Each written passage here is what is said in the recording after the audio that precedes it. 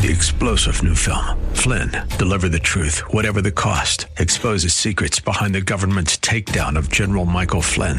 Flynn knew what the intel world had been up to. He ordered the first audit of the use of contractors. This set off alarm bells. He told the truth. He was the most dangerous person for Donald Trump to hire. They had to get rid of Flynn.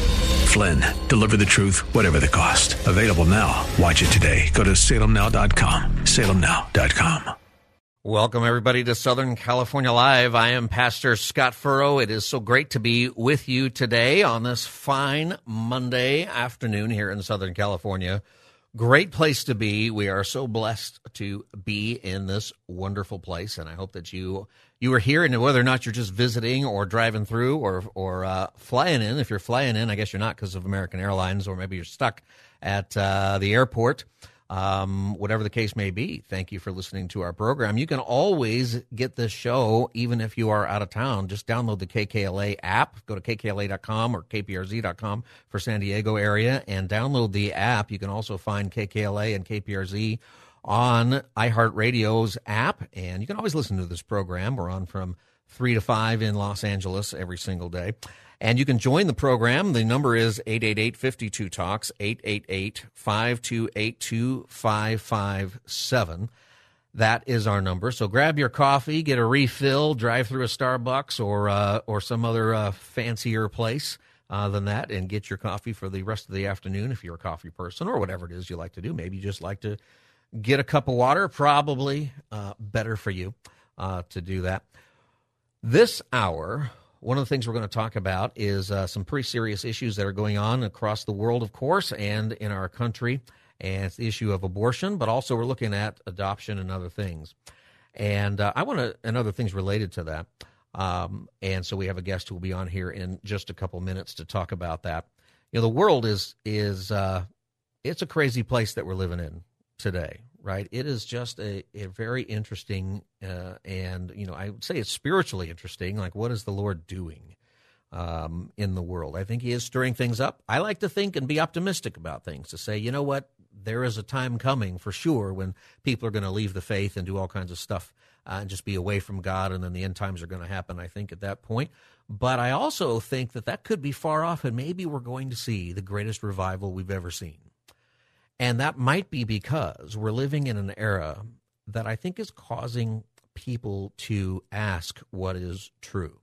And it's following up an era where we have made sure to obscure whatever is true, where we're struggling to discover what is true. And younger people are saying, well, what is true? What is real out there? There are all kinds of things that are going on that are changing things. We're going to talk about that later in this hour. You can join the program at 888-52-TALKS, 888-528-2557. The reason I'm bringing it up is today, there's a couple of things going on today. One is today is the beginning of National Adoption Month, and so it is a month where we'll be considering adoption and all the things that are involved in that.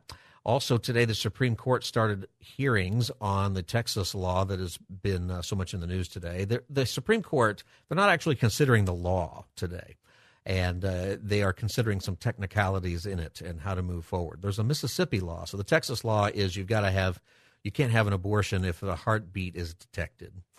The Mississippi law is you can't have an abortion after 15 weeks, and that's the one that they're going to hear that case actually in December. They probably won't decide on it till June, okay?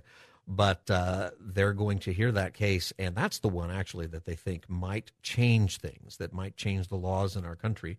And that's an interesting thing, whether or not it's going to change the laws, because it'll change the laws. Most people think that what the Supreme Court would do if they overturn Roe versus Wade is that they probably will not grant citizenship or personhood to the unborn child. They will probably let states decide for themselves. That's kind of the consensus of what would happen. And states have that notion, and many states have what are called trigger laws, that if the Supreme Court were to make that decision, there are laws that would instantly go into effect, and some of those laws would protect abortion, and some of those laws would outlaw it or have different levels of outlawing it. Let me challenge you this way as we think about this subject. I think that dealing with the subject of abortion in Southern California is different than dealing with it in other places. And I don't think it's different for a really good reason. I think it's different. Can I challenge you a little bit? I think it's different because as believers, as the church, we don't like to talk about it.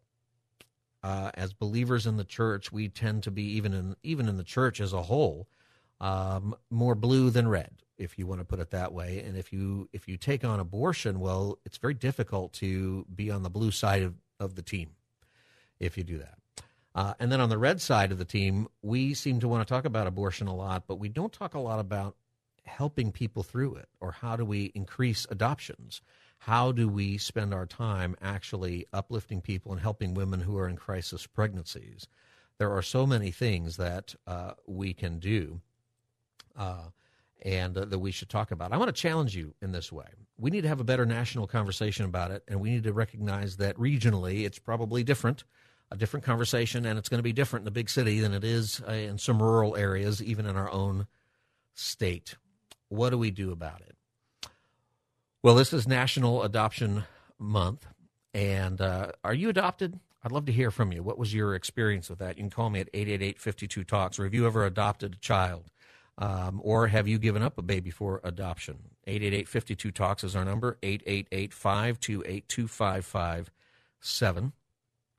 That is our number if you want to call in and be a part of this conversation. What can the church do better to increase the number of adoptions? What can the church do better to have a more productive conversation that isn't just left and right? I mean, another thing about this conversation is we tend to only have it every 4 years whenever there's a presidential election or whenever there's a Supreme Court justice that comes up. You know, we talk about it. But as soon as that's over, as soon as the election is over, as soon as the Supreme Court nominee is placed on the court, we stop. We stop talking about it. Why do we do that? And that's the same with a whole lot of other issues. You're listening to Southern California Live. This is Pastor Scott Furrow. The number is 888-52-TALKS, 888-528-2557. All right, what are your thoughts about that? So, one of the experiences that is really a great one is when you actually get involved. The scriptures teach us that we should be concerned about those who are the least among us, that those who are suffering the most. James, the book of James is such a great book if you study that book, because James is kind of right in your face, right? It is right in your face. He's not pulling any punches, and you have to understand that James is the brother of Jesus.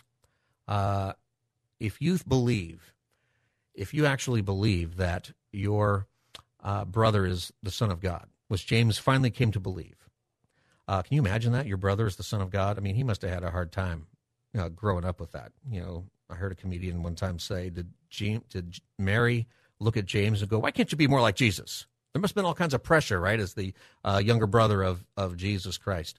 He eventually comes around, and he doesn't pull any punches. And I'll bet it's because he had conversations with his brother about the world, about truth, that are probably different than anybody else. Like the conversations you have with your sibling are a little different than you'd have with other people. Imagine the siblings of Jesus Christ together with his sibling there, James. James 1:26.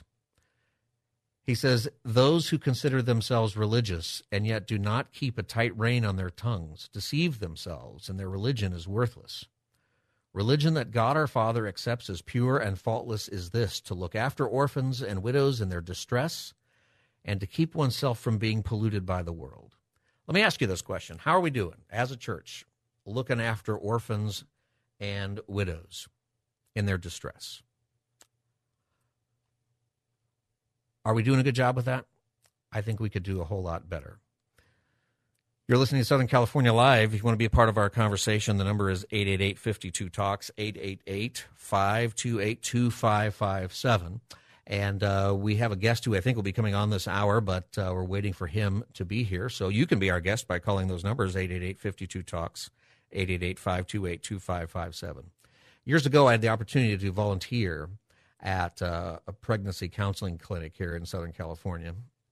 And one of the things that went on there, it was a pro-life center, and so they would not do abortions, and they would not recommend abortions. But people would come in, young girls would come in, and sometimes they didn't know that that wasn't really an option there, but they would get an ultrasound, and which often changes minds, by the way, just to have that ultrasound done. It's an incredible thing. Well, this one woman came in, and she was bound and determined to get an abortion. She was 16 or 17. She was a kid. And her parents were literally throwing her out of the house. They were not going to cover her. They were upset with her. They're angry with her because she'd gotten pregnant. And she had nowhere to go.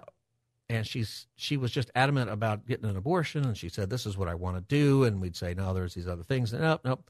Well, there was a man in there who happened to be a person of great means. He was a wealthy guy, and he served in there. And he listened to her story, and he offered to take care of her, all expenses paid. And you know what happened immediately? She changed her mind. She didn't have to go home and think about it. She didn't have to take a moment. She immediately said, okay. And he had a guest house, and her parents allowed her to move in there and stay there. And he took care of her all the way through the pregnancy. She kept the baby. He made sure she had health care and everything to take care of that kid. And he saved a life. Now, most of us don't have that ability. Some of you do, but most of us, as individuals, don't have the ability to do all that. But collectively, you bet we do. How are we doing? Hey, let's take some calls. We got quite a few. I got Daphne from Los Angeles. Daphne, welcome to the Southern California Live program. Daphne, are you with me? Daphne, hello? All right, Daphne, I'm going to put you on hold again, and I'm going to take another call, and we'll see if we get a better connection there. Frank from Orange, welcome to the Southern California Live program. How you doing, Frank? Hey, how you doing? I'm doing great. Welcome to the show. So I guess what I was just thinking out loud a little bit was, if we have taxpayer funding to, end lives through abortion, why don't we have, funding to help people that want to keep their child? Right, that's an excellent point. Why don't we have funding to help people do that? Why do you think that is? I don't, it's kind of sad, but I don't think there's that incentive. There seems to be such an interest in getting rid of the population, but I don't know. I don't think it's incentivized. I think it should be. That's a really good point. Something that you can do about that. One thing you should do is always write these ideas to your congressperson, okay, and do that. I think there is a reason, by the way, just not to be terrifically cynical about it, but I think that we like abortions as a culture. I think that there is a part of our culture that wants to make sure that abortion is always available. See, we've moved from safe, legal, and rare to now it seems like for many a badge of courage to get one, or that maybe you aren't qualified as a woman or something. I've heard some people say if you haven't got one, sometimes we celebrate them now. Even in the Obama administration at the beginning, it was safe, legal, and rare. But over the period of time during those 8 years, that attitude changed. And I think the reason we don't have as much funding for that, we might have a guest on here who can speak to that here in just a minute, right after the break. But I think one of the reasons maybe we don't have enough funding is because we don't want it as a culture. It's a place we need to pray. Write your congressperson. Really, really do it. And do that. Let's see. You know what? What I'm going to do here is I've got your calls on here, and I want you to hold on. We do have a guest, and he has called in. So I'm going to take a break a little bit early here. This is Pastor Scott Furrow, the Southern California Live program. We'll be back right after this break. Please hold on. Thank you.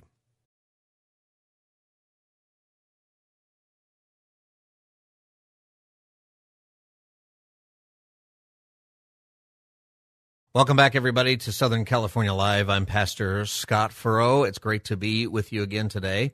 And in this hour, we started talking about the topics of abortion and of adoption, as this is National Adoption Month.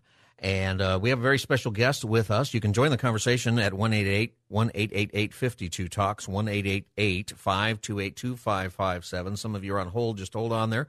We'll get to your calls here in just a second. But I want to bring my guest on.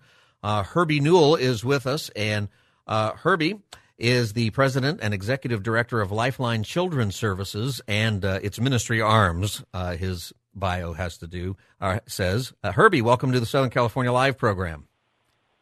Pastor Scott, thanks for having me, and what a pleasure it is to be here and to be able to have this discussion with you.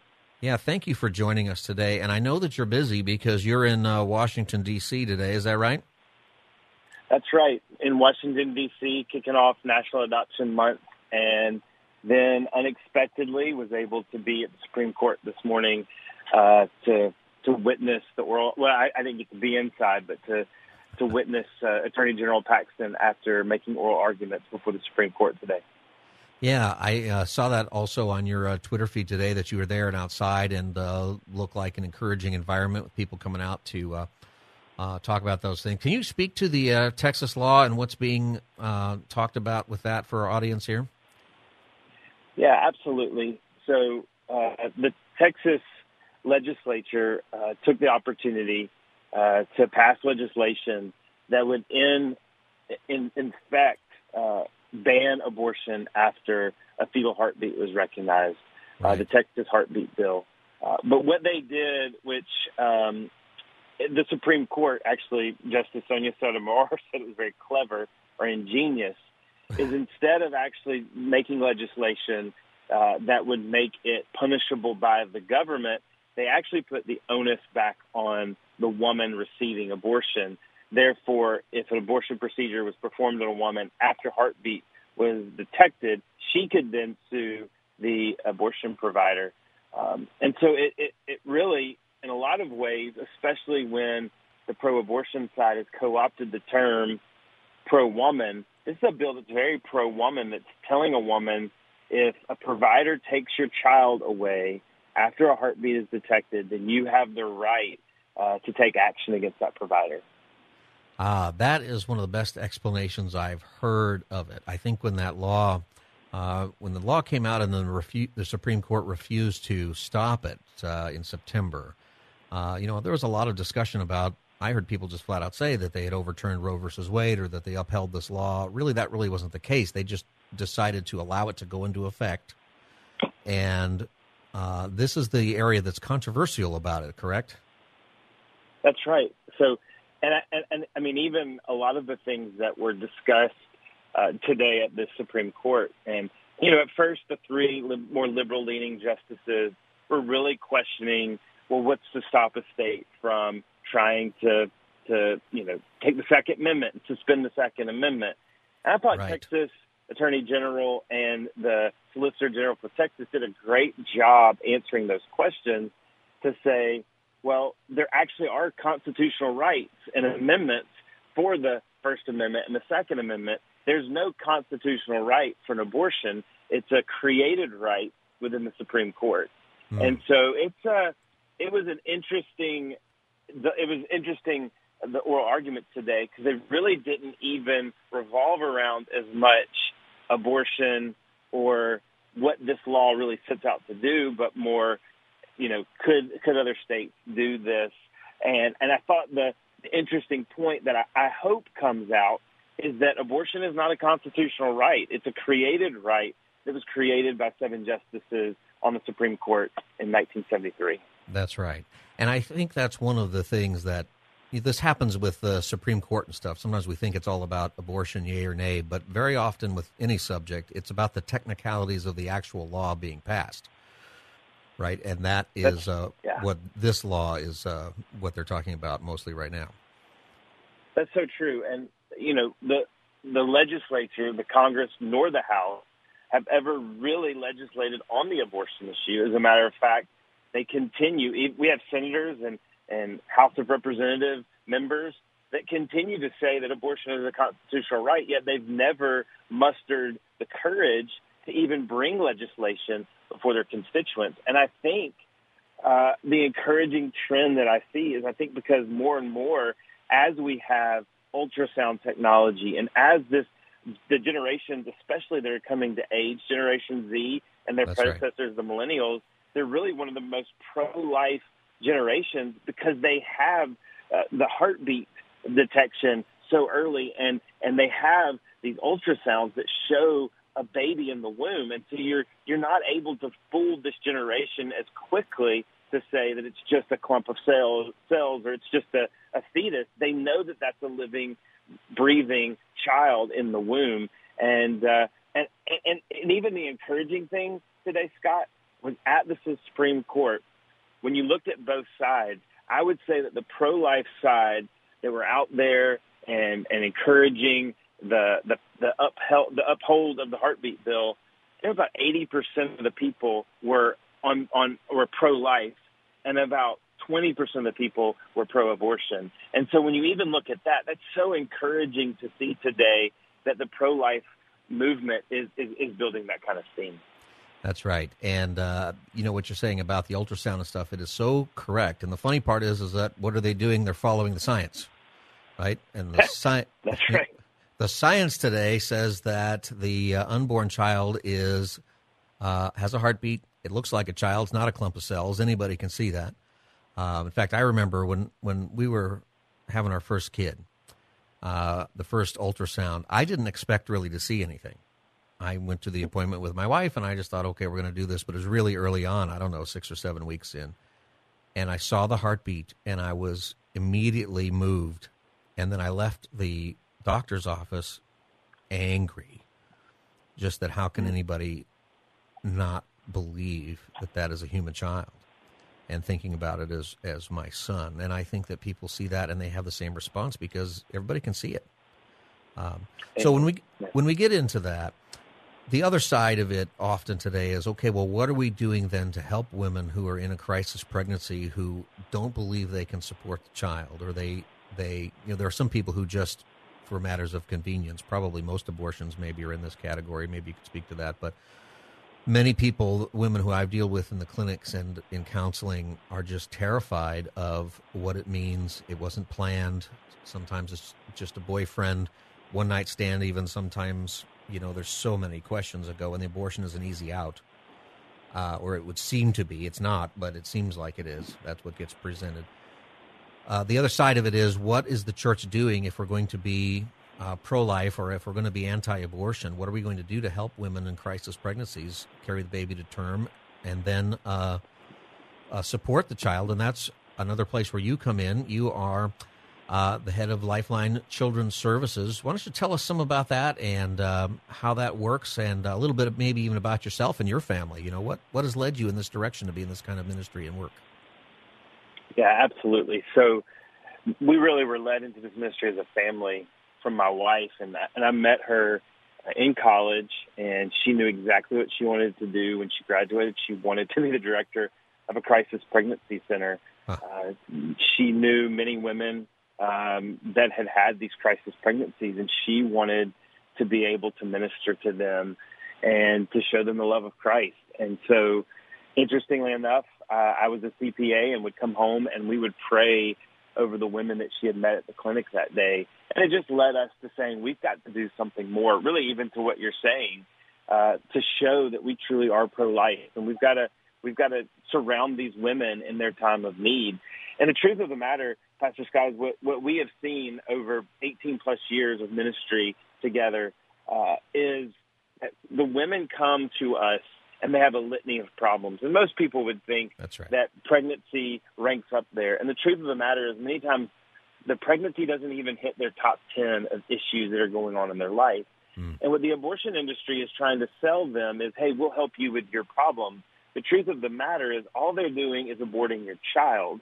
But you leave the abortion clinic with the same litany of problems. And as the church, if we lean into these women and help them address the issues that they're going through the gospel perspective of helping them and showing them the love of Christ and wrapping around them in their time of need, helping them find education, helping them find job skills, helping them find life skills, helping them see a future, then we can see truly women do remarkable things.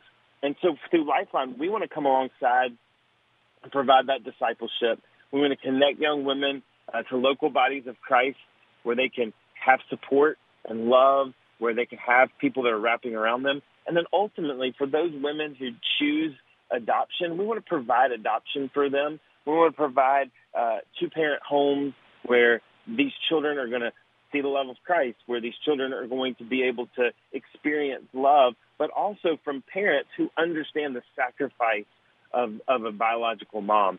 And these mothers are sacrificing so much. And we want to have families that are going to help their children understand the love of their mom, but are also going to minister to these women. And so we wrap around them in various ways. We also want to provide opportunities for women to get on their feet. You know, many times one of the greatest barriers is lack of work, lack of provision. And so if we can help these women find a way to provide for their children and even provide short-term respite opportunities once their child is born, we believe that most women, it's bent up in them that they want to give life to their child. And even if you look back in the Old Testament, one of my favorite stories of Solomon and his wisdom, these two women, they go to sleep. In the middle of the night, one woman's child passes away, and she goes and cleverly tries to switch the child with the other woman's child. And they wake up the next morning, and they go before King Solomon, and he looks at the women, and he goes, okay, I'm going to split this living child in half and give half to each one of you. And the scripture says, the woman whose living child it really was, says, by no means let her have the child. And I believe even in the wisdom of the Lord, he was showing us bent up in the heart of a woman is the passion and the desire to give life to her child. And if we can help remove the obstacles and the barriers to her, to life, we really believe and we see that women choose life.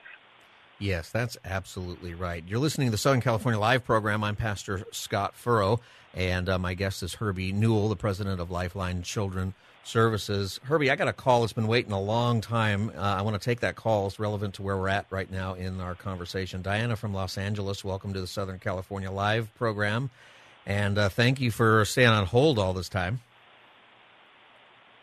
Diana, are you still there? Well, maybe she didn't stay on hold all this time. That happens. But all right, Diana, try again later. The number here is 888-52-TALKS, 888-528-2557 if you want to be part of the show. Herbie, tell us about, in that subject, and I think it matters greatly, everything you just said about, and her question was going to be about how the church can pray and how the church can be actively involved more in helping with people get adopted. Tell us how Lifeline Christian Services, tell us about that organization and how we can connect with that. Absolutely. So one of the things that I think is so vital, and to Diana's question, is, and we think it's trite a lot of times, but to pray for women that are going through these situations, that are struggling with this decision, to intercede and to wrestle with them in prayer. And, it was actually my sweet wife, Ashley, that thought of this one night, and she was like, with all these women that are struggling with these decisions, I bet they don't have parents. I bet they don't have a family that's wrestling with them in prayer. We need to get prayer warriors who are going to wrestle with them in prayer. And you know what? The great thing is, we may not know their names, we may not know where they are, we may not know their life situation, but we pray to a God who made them, formed them, and knit them together in their mother's womb, and knows their name, and knows their thoughts, and knows their place. And so I really believe we've got to start our intervention on our knees before the Lord, and we've got to ask the Lord to wrestle with these young women. And to that point, real story, a young lady in Atlanta, Georgia, she went into an abortion clinic, and unbeknownst to her, her uncle was stirred to prayer for her. Now, this was a young lady who had an uncle that was praying for her, but he was stirred to prayer for her. She goes in. One of the things that Planned Parenthood has to do is they have to give an ultrasound. They do not show the results typically to these women. They do an ultrasound, and this young lady just happened to see the eye twitch of the sonographer, and she said, I want to see the picture of my children. And she said over and over again, no, you don't need to see it. Everything's okay. And she said, I want to see the picture of my child. The sonographer turns the picture around, and the reason that her eye had twitched is it wasn't just one child. There were two children. And so this woman was so distraught, she asked if she could have a moment. She goes out to the lobby. Her uncle is praying for her, and at that moment, a woman, and I have this lady on a podcast, and I can give you that link later for people to hear this story from her own words. She goes into the lobby, and a lady comes up, puts her finger to her mouth, and says, leave. She left at that moment, and she gave life to her twins. So we really have no idea how the Lord will intervene if we'll wrestle in prayer. So wrestle in prayer And then the second thing is have our lives available to mentor, to love on, to care for, to wrap our arms around these women. You know, they have OBGYN appointments, and there's probably no one to go with them if they're going to parent this child or if they're going to give life to this child. And we need to go with them and be there. And the hard thing about all of that, the second step of action and being present, is that when we become present with these women, we're stepping into their hurt, we're stepping into their pain, and we're stepping into their sorrow. And sometimes that sorrow comes back to us, and we start to experience that sorrow and pain. And that's hard, and that's difficult, and that's messy. But if we look at God's Word, He never calls us to something easy, that's peaceful. He always calls us to the thing that's hard. He always calls us to the thing that's difficult. Count it all joy, my brothers, when you experience the fiery trials. And so we need to step into the hurt and the pain of these women, wrap our arms around them, and live life with them. And then I think really third is we need to have a correct doctrine of the gospel of Christ Jesus. Yes, we need to condemn the sin, but we need to love the sinner. And we need to realize that the sin that we see in these women and in these men as well is the same sin that we're struggling with, manifested maybe in a different way. And the Word of God says that while we were still sinners, that Christ died for us. And so I think as churches, we need to truly continue to preach abstinence, and we need to continue to preach a godly sexual ethic, but we also need to love these women and show the love of Christ and point them to the gospel of Christ Jesus. Because I believe, and I know you believe, the only thing that will truly reorient their life is the gospel of Christ Jesus. And then I would say fourth, we need families to step up and say, I want to love a woman and I want to adopt a child. And that is so crucial on that fourth step, because I believe as more women start to choose life, we're going to see more women need to choose the option of adoption. Wow, that was all of those steps. Start with prayer and go with them and be present. That step is so huge, to be with the person going into these clinics. I've worked there, and they walk in alone most of the time. These women are terrified. And don't know where to go. You know what? Diana called back. Diana, welcome to the Southern California Live program. Sorry we lost you there. No problem. Can you hear me? Yeah, I can hear you. Thank you for calling. Oh, you're welcome. Thank you for having me. I really love everything that the person who was on right now just said, and I think in order for adoption to happen, I think the church needs to think of, because the first step before adoption, you have to be a foster parent in California. So every day there's 21,000 children living without a stable family in Los Angeles. And there is an organization called the Coalition of Christian Foster Care Ministries. You can find out more about them at fostercarecoalition.com. All right. And their mission is to connect the family of Christ in L.A. with children in foster care who desperately need them. And their motivation is that they understand not everyone can be a foster parent, but anyone can help a child in foster care, whether it's praying for them, whether it's mentoring them, guiding them, supporting them, befriending them, encouraging them, bringing them to church, taking them on outings, giving their current caregivers a break. And the way that they do that is... Diana, thank you. I got to go to a break, Diana. I don't mean to cut you off. I appreciate all of that, and maybe we'll touch on that here when we get back from the break. And our guest is Herbie Newell. He is the president and executive director of Lifeline Children's Services. And you're listening to Southern California Live. I'm Pastor Scott Furrow. We'll be back in just a couple of moments. Please stay tuned.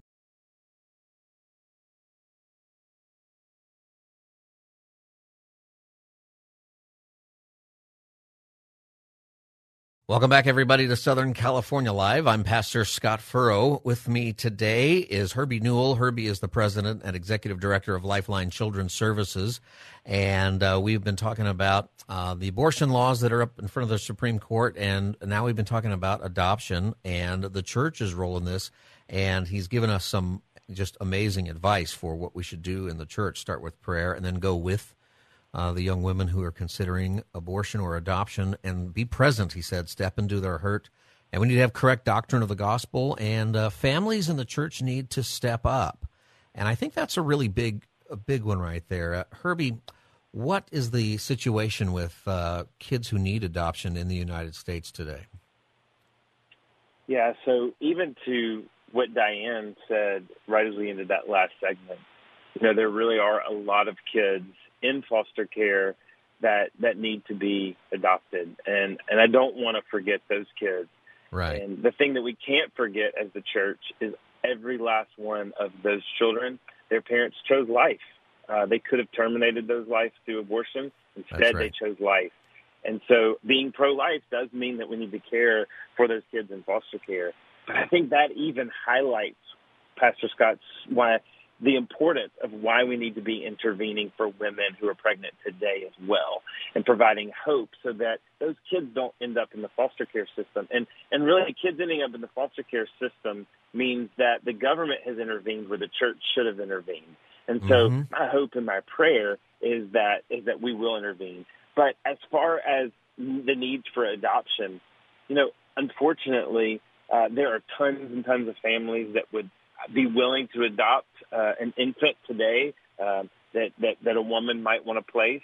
But because of the heinous abortion laws that we have throughout our country, we have kids instead who are being killed at the altar of convenience when there are families that would want to step up. And so to put that in perspective, you think of the over 1 million abortions that we know that are performed in our country every year, and there are about 30,000 infant adoptions. So, and at any given point today, there are probably about 3 million families that would be willing to adopt an infant. So we truly could take care of those children through adoption if we could get this life-giving counsel to these women.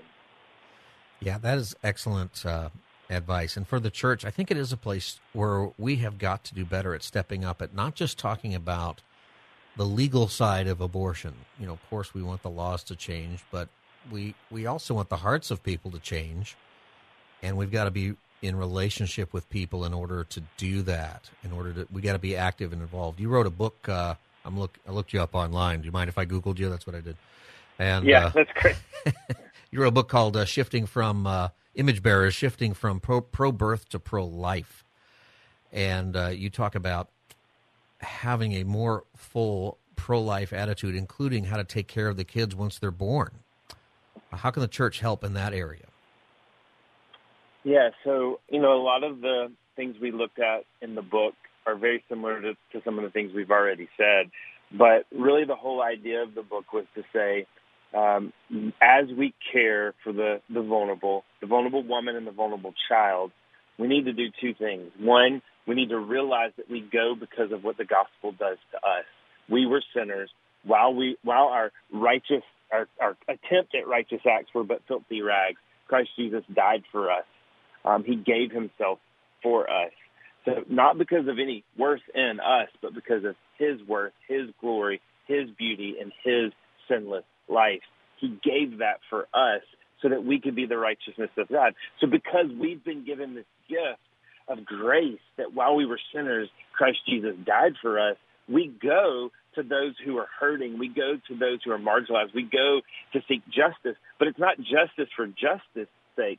It's gospel-driven justice. We go to sow justice so we can put a taste of the gospel of Christ Jesus on the mouth of those who are perishing, on the mouth of those who are vulnerable. And so we go because we've been called by the gospel, but we go to show the gospel. And I think that's so important because so many times we can get led into justice and doing justice all for the sake of doing good. But we do good so that we can show the gospel of Christ Jesus, which is really what will change and penetrate lives. And so in Image Bearers, shifting from pro-birth to pro-life, we really started talking about a whole life, pro-life ethic. And what does that look like? And one of the things that I would want to encourage your listeners is we need to advocate for pro-life laws. We need to advocate for the end of Roe versus Wade. But we need to also realize that sin still will reign in this world and in our country. Therefore, when Roe versus Wade,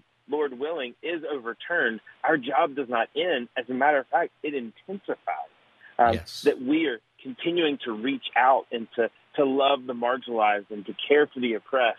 And so it's looking at, if we're on the other side of the postpartum ward and is excited about helping a mom on that side, as we were today gathered at the Supreme Court for the oral argument, then that's when we start to see the church raise up to this pro-life ethic that we believe, when we're on the other side of the postpartum with open arms, welcoming moms and children.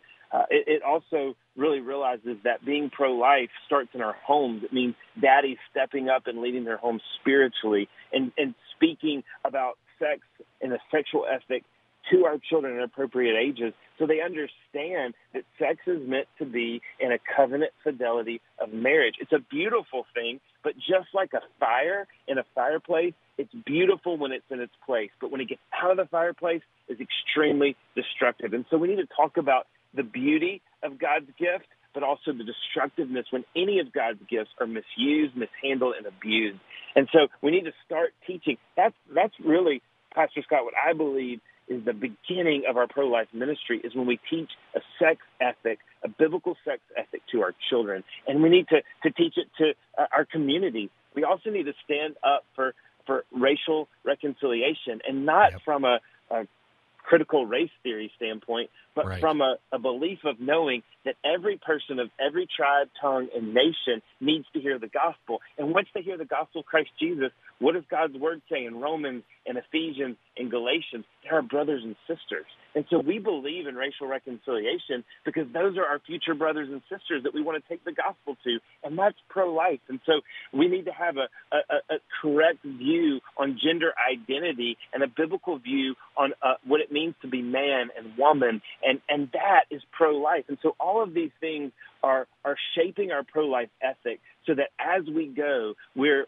taking this pro-life ethic not in a sense to be legalistic, but in a sense to be gospel-driven, to share the gospel and to make disciples. And so that's really what we set out to do, is we don't want people to see this as just some social justice crusade, but we want them to see this as obedience to the Great Commission and obedience to the first and the second greatest commandment, to love the Lord your God with all your heart and all your mind and all your soul, and to love your neighbor as yourself. That's all super good stuff. In the last hour of our program, we had a discussion about if there was a new Reformation today, talking about yesterday being Reformation Day, and what it would be. And the conclusion that we put out there was the first Reformation had more to do with what the church believes, but the new Reformation is about what the church is supposed to be doing. Mm-hmm. And that it's not just enough. You got to believe, and that's where your salvation is, and that's where everything is. But if you really believe, as Jesus says, if you love me, the result is you will keep my commandments. That's right. And if we love Jesus, we will be out there engaged with people who are hurting and people who are struggling. You are the head of Lifeline Children's Services. Are there programs or ways that if I'm listening and I'm thinking, gosh, there are so many subjects here that even you just tied into this. It's amazing, actually, when you think about it, how many subjects are tied into abortion and adoption and how it affects everything else in our country. It affects every political race. It affects right and left. It affects, which then has a trickle effect into everything else. And it is because of the sexual ethic and the biblical ethic being ignored so often. What are the ways that the church can act, and can the church connect with your organization at Lifeline? What are some ways it can do that? Yeah, so really the easiest way to get information is to go to lifelinechild.org. And as we've said, this is National Adoption Month. The second Sunday in November is actually Orphan Sunday. And so if you go to our church resource section on lifelinechild.org, we have bulletin inserts. We even have sermon guides. If a pastor wanted to use that to expositionally and biblically take his flock through the Word of God. We have small group guides.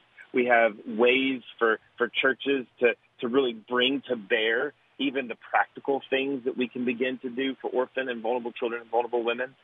Also, on that church section, we have many church-based ministries that we can work on reconciliation of women and men that have lost their kids to foster care, to care for kids in foster care, but also to care for women in crisis. And then I think one of the biggest ways that a lot of folks can begin to get engaged, and you can find that again at lifelinechild.org, is ways to mentor women going through crisis pregnancies. And Pastor Scott, I'll tell you right now, real quickly, unfortunately, a lot of child welfare organizations that once called themselves Christians have bowed down to the new moral majority. And so we've been asked to try to make sure that we can work with women in all 50 states. And the only way that as an organization we can do that, and this is our mission call, is to equip God's church. And so we need men and women who are willing to mentor these biological families and walk life with them. We have a curriculum called Worthy, and that Worthy curriculum actually helps a layperson be able to walk someone through this pregnancy journey and to walk through this journey. And Worthy just talks about that these men and women are created in the image of God. And that's what we see is so many times that these biological parents, we tell them all the time, hey, the baby in your womb is special and unique and made in the image of God. But we also want them to know you're worthy, you're made in the image of God, and your life counts. And because your life counts, so does the baby in the womb. And so we'd love to have folks volunteer for that and get engaged in that. So many different resources that I could go through that are at lifelinechild.org. And then to Diane's, there are several churches in Southern California that have great foster care ministries, that have great adoption ministries. And if you go to the Christian Alliance for Orphans website at CAFO.org, you can also connect to a local church that's already engaged and involved and see how you can help, that church can help your church get engaged. Hey, Herbie, I've only got a few seconds left, so I want to thank you for being on Southern California Live, and I'm inspired. I know our listeners are too, and I'm going to pray for you real quick, all right? God, I thank you for Herbie and what you're doing in his ministry with Lifeline Child. I pray for his wife, Ashley, and his family, that you would bless them, that you would protect them in this ministry and give them strength and encouragement in every way. In Jesus' name, amen. Herbie, Amen. Thank you for joining me today. Really appreciate it. Absolutely. And, it was my pleasure. All right, everybody, the website there for Herbie's organization is lifelinechild.org. This is Southern California Live. You can get our podcast at kkla.com. Do that. I'm Pastor Scott Furrow. I'll see you tomorrow. God bless. 3-star General Michael J. Flynn, head of the Pentagon Intelligence Agency, knew all the government's dirty secrets. He was one of the most respected generals in the military. Flynn knew what the intel world had been up to. He understood its funding. He ordered the first audit of the use of contractors. This set off alarm bells. The explosive new documentary, Flynn, Deliver the Truth, Whatever the Cost, uncovers the facts behind this scandal. Flynn told the truth. He was the most dangerous person for Donald Trump to hire. I find out the worst enemy that I'm going to face in my life is right here in America. They took my assessment and they wanted me to change it. And I was like, I'm not changing it. They had to get rid of Flynn. With in-depth interviews, archival footage, and never-before-seen personal records of the man behind the headlines. I just felt like I was drowning. Flynn, Deliver the Truth, Whatever the Cost. Available now. Watch it today. Go to salemnow.com. salemnow.com.